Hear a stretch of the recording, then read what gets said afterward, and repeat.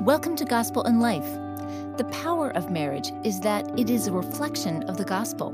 Today, Tim Keller explores how marriage can help us more deeply understand Christ's love for us and how Christ's love for us can completely transform our marriages. You heard Jordan say before lunch that there's a wide spectrum of how individuals experience singleness.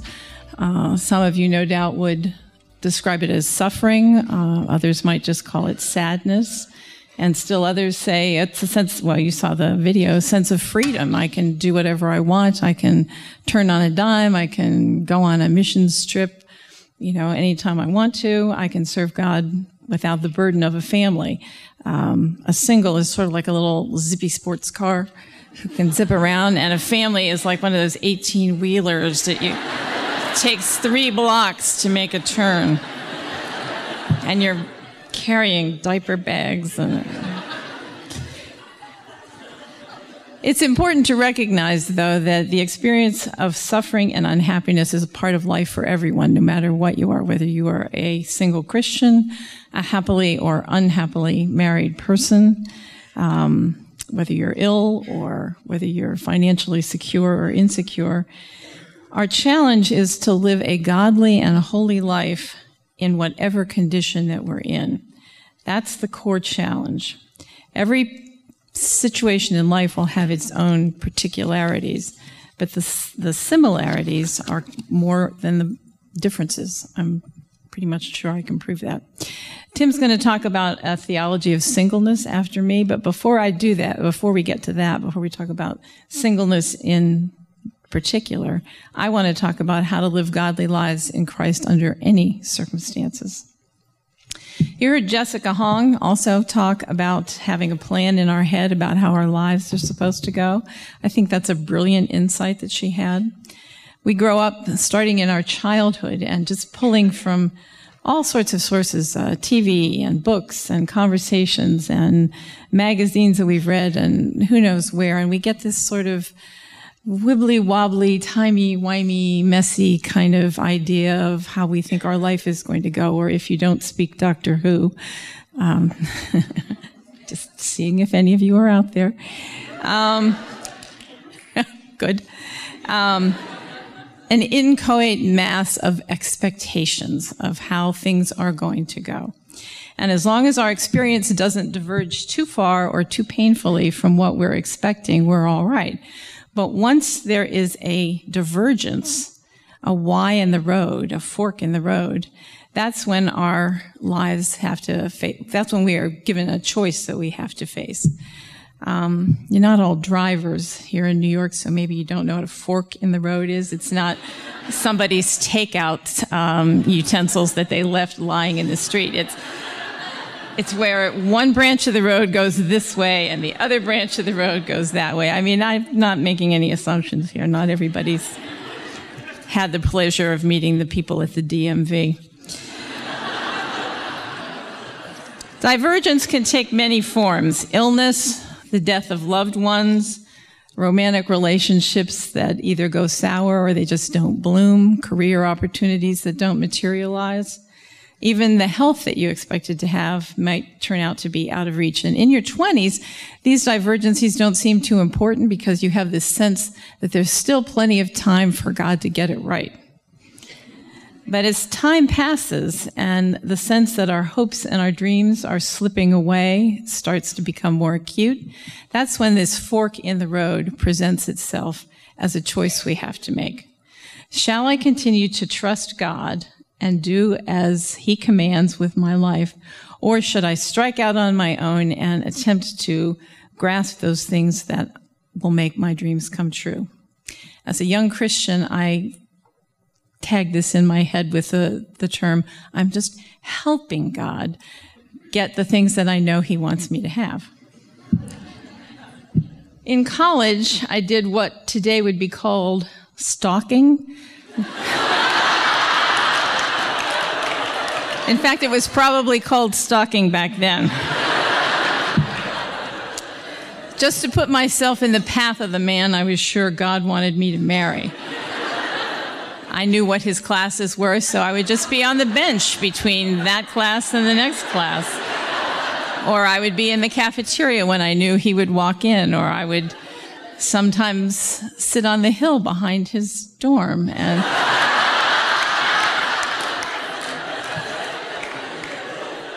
okay, short tangent. If you ever have a problem with why God doesn't answer prayer, just remember I'd be married to 2 different men, and neither one of them would be Tim if God had answered all my prayers. So sometimes unanswered prayer is a good thing. But I was just helping God because I knew he didn't want me to be alone. One of the biggest temptations, to speak specifically about singleness for a moment, is to form an intimate relationship with someone who does not share your faith. Many of you are, and every single one of you, I think I could stake the family savings on this, know someone who is either dating or considering marriage to a non-Christian as a way of taking matters into their own hands to end their single state, to help God get what they need. It can't be wrong if it feels so right, is a song lyric that has a lot to answer for as an excuse for some really bad decisions. This is a tangent, but I may as well say it here. I don't know, other people have said it, but let's just be as blunt as we can. Actually, I don't have any other setting, Janice would tell you. Christians are commanded not to marry non-believers. And if we're forbidden to marry someone who doesn't worship our God, we are also being disobedient in living with, cultivating physical intimacy with, or otherwise mimicking the behaviors of marriage with someone outside the faith. When we want something, it is so easy to lie to ourselves. I'm not really breaking that commandment. I haven't married him. We're just living together. We're not really having sex. We're just sleeping in the same bed. I mean, those are intimacies that are reserved for marriage, and just sort of creeping up until your toe is right next to the line of disobedience is not a way of showing God how much you love him. God's people, even in the Old Testament, I'm sure you've seen this and wondered at it, were always forbidden to marry any foreigners. But the thing you have to realize is that's not a discussion of don't marry outside your ethnicity. That was never an issue because remember Ruth? She's always called Ruth the Moabitess, and she's listed as one of the ancestors of Jesus. So her ethnicity wasn't in question, and she has, in the book of Ruth, probably the most famous conversion speech of anyone in the world. You know, whither you go, thou goest, I will go, your God, your people will be my people, your God will be my God. She wasn't a foreigner because she was a worshiper of the God of Israel. So when we're told that we're not to marry outside of people who worship God, this is not just busy work. Is that term still current? Something to keep you busy while the teacher has a little break. God didn't give this command just in order to make your search for a mate hard, if not impossible.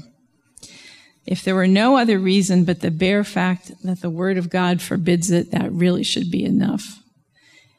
Deuteronomy 29:29 is one of my very favorite verses, maybe because it's easy to remember. 29:29. Okay. It says, the secret things belong to the Lord our God, but the things revealed belong to us and to our children forever, that we may follow all the works of the law.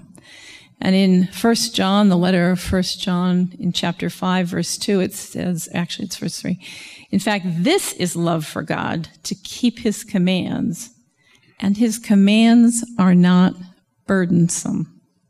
It's not a burden to do something for someone that you love, to show them that you love them.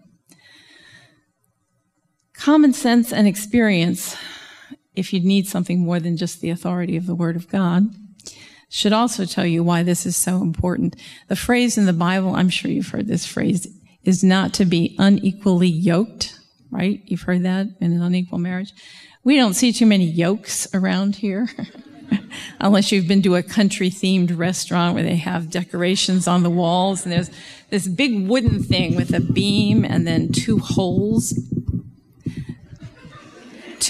that are meant for the heads of the animals that are going to be pulling the plow or the wagon or whatever they're pulling. It's meant to harness the strength of the team to accomplish the task.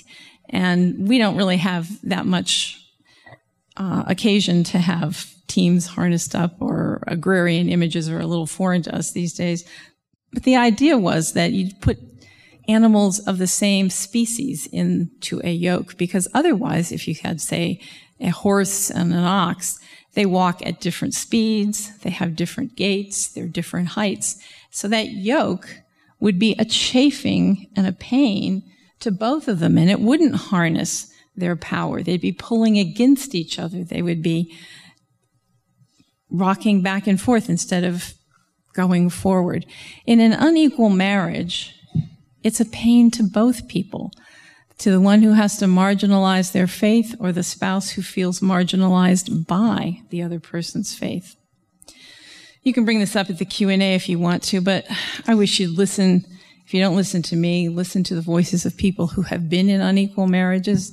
I wrote an article a couple of years ago called "Don't Take It From Me," and you can find it if you just Google that and my name.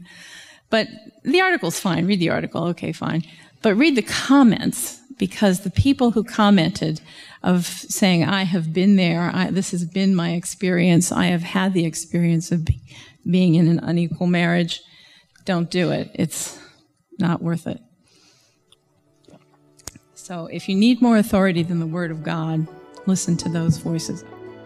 Marriage is one of the most significant human relationships there is, but is also one of the most difficult and misunderstood.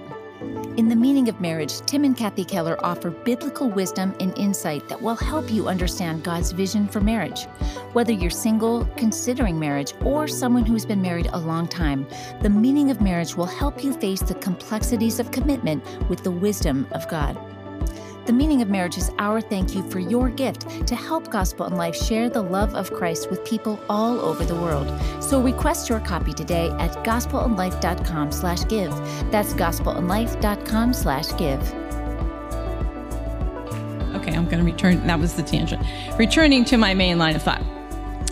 When we face the choice to renew our trust in God in the midst of circumstances not of our choosing and not of our liking, or take the other fork, to attempt to capture what we want without His help. This is an opportunity to grow in your faith exponentially. In point of actual fact, we are having to come to terms with submission to the will of God, both as it's revealed in His commands in Scripture and also providentially as it's been revealed in your circumstances of life. This is not something that may have ever been presented to you. If you've had a relatively untroubled life, you may never have asked yourself if God's will for you, His assignment for how you're meant to glorify Him, might be different from your plans. And if it does differ, whose plan are you going to trust? Suddenly there's major issues of faith, and the wisdom and the love of God and His sovereign right to order your life by reason of His creation, redemption, and His preservation of all you are become very real and very immediate. I have Crohn's disease. It's an autoimmune disease of the gut, kind of like asthma of the digestive system, if you need a definition. I was diagnosed decades ago, but about 18 years ago, it became pretty severe. And my reaction when I got sick, and then sicker, and then permanently handicapped, was to thrash about in panic. No, God could not be asking this of me. It had to be a mistake. And my prayer life was mainly of the fix-it variety. You got this wrong, God. Fix it. Of all people, I should have known better, because actually I got converted when I was faced with the very first fork in the road. I couldn't pray the Lord's Prayer. It was the only prayer I knew. I grew up in a home that occasionally the kids went to Sunday school. I knew the Lord's Prayer. And when I was trying to pray it, I got to the part where it says, "Thy will be done." And that's not what I meant.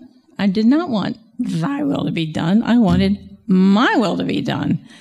And I felt like, okay, I'm stuck. I mean, I have to choose now for the rest of my life whether or not I'm going to be obeying God. And of course, that's going to be terrible. Once He gets His hands on your life, you know it's just going to be, awful.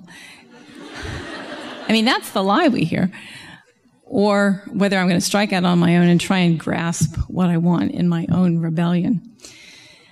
After what have been uncountable, I really cannot even begin to think of counting them, numbers of these choices forced on me, I realized I've finally passed a tipping point, if I can steal that term from Malcolm Gladwell.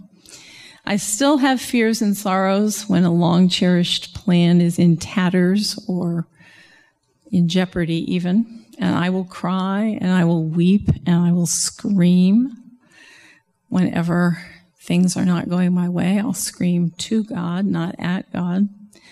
But I've finally come to the place where my suffering does not call into question God's love or his wisdom or his goodness. When Jesus asked his disciples if they too were going to leave him, this is in John 6, there'd been a mass exodus of people who were following Jesus. Peter said to him, Lord, where else can we go? You have the words of eternal life. And I'm with Peter. If there were times where if there had been somewhere else I could have gone, I would have gone there. But there is nowhere else to go. Jesus has the words of eternal life. Let me be blunt. Again. Still. Singleness is not your biggest problem.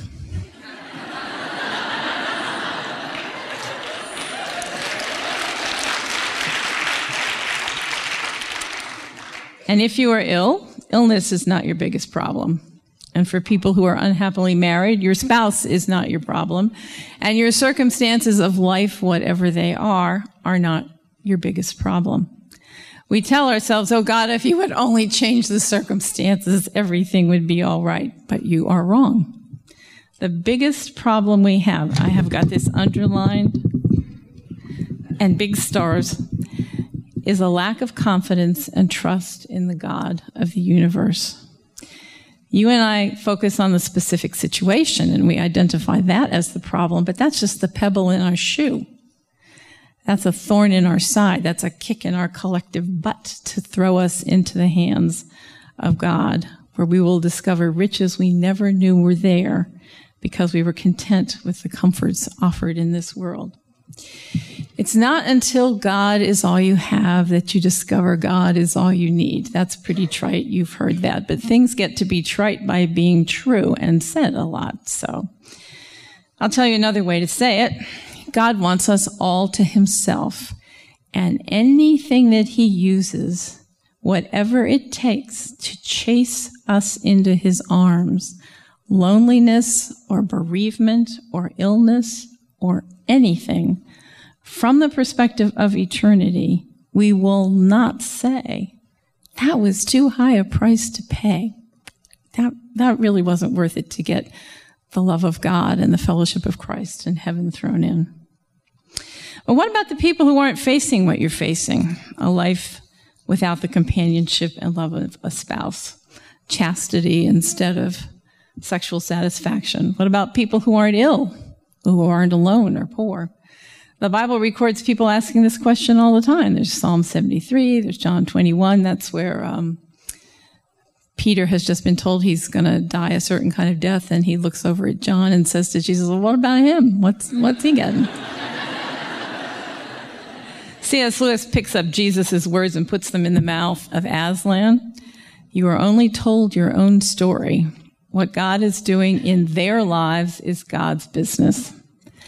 Would you rather that he left you alone to dabble with the toys of sex and money and the entertaining pursuits that the world offers while knowing and glorifying God is neglected?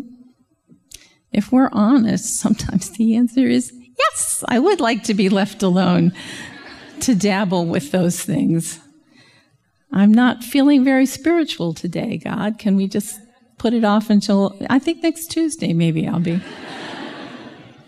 But when we're thinking clearly, our dearest desire should be to know him, and whatever it takes to make us cling to him is worth it. In fact, I remember very clearly, shortly after my marriage, telling one of my very good friends, that I was really worried about my spiritual life, because now that I wasn't lonely anymore, I didn't have the motivation to run to Jesus the way I did when I was alone. That was a whole different issue that married people face, but I realized how merciful God had been to me in allowing that to have a motivation. I mean, there's a whole poem about the hounds of heaven who chase you into the arms of God. And if it's your loneliness or if it's your sadness at your single state, whatever it takes, you won't think it's too big of a sacrifice. Sorry, the croak is starting to come back. We know that if we choose to trust God's goodness and love, ultimately, perhaps on the other side of resurrection, and let me say that again, ultimately, perhaps on the other side of resurrection, everything will be all right. Let me end on a note of hope. You know, they put that clock here, but then they put this here, so I can't see the clock. Sometimes the most crushing part of any circumstance, whether it's singleness or illness like me or 1,000 other things, is the fear that it will be lifelong. We look down this bleak corridor of years and we say, I can't do it. I can't remain chaste for a lifetime. I can't fathom being alone for decade after decade. I can't deal with this disease day after day after day. No, you can't. Neither can I. But the good news is that we don't have to. We only have to take a day-sized chunk at a time. God gives us His grace, and He upholds us with His presence just for the day. Jesus said that the day's own trouble was enough, and what He won't do, and this was huge for me whenever this hit me, what God won't do is He will not enter the dark imagination of your worst nightmare and give you hypothetical grace so that you see how well God will be taking care of you 10, 20, 30 years from now when you get there and things are as bad as you imagine them to be. God doesn't play that game. He won't. So if you want to imagine your life as you think it might be 5 years from now, 10 years from now, maybe you're still single 20 years from now, you're imagining it without the presence of God that will be there if you get there. If you get there, He's already there waiting. But while you're doing the whole imagination, oh, I can't face that, He's not in that. You're facing that totally without God's grace present, because He's not going to enter your little daydream. I've said this for years, ever since college when it hit me like an avalanche, but recently someone just published a very short article. I don't even know who she is. Her name's Betsy Childs, and it was in First Things, and a friend emailed it to me, so I'm really happy to be able to quote someone besides myself. So I will end with reading just a few sentences from Betsy Childs' article, which is entitled Marriage and Celibacy, Lifelong Grace, One Day at a Time. Those who have chosen to lead a celibate life may be happy in their friendships, their church, and their work. But when they peer into the future, the frightening prospect of growing old alone overshadows the mercies provided in the present.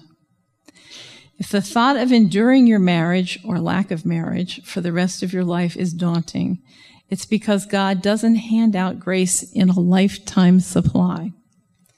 He provides it one day at a time.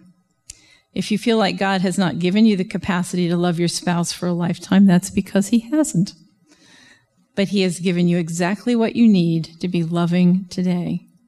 Furthermore, God has not given celibates the grace to bear a lifetime of solitude, but He will give you what you need to make through this day.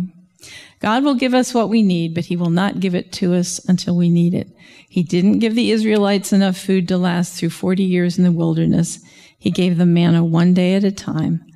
None of us has a lifelong stockpile of grace, but we can look forward to God's faithfulness over a lifetime, offered to us one day at a time. Thanks for listening to today's teaching from Dr. Keller. If you were encouraged by this podcast, we invite you to consider becoming a Gospel and Life monthly partner. Your partnership helps more people access resources like this podcast. Just visit gospelandlife.com/partner to learn more. This month's sermons were recorded in 1991. The sermons and talks you hear on the Gospel and Life podcast were preached from 1989 to 2017, while Dr. Keller was senior pastor at Redeemer Presbyterian Church.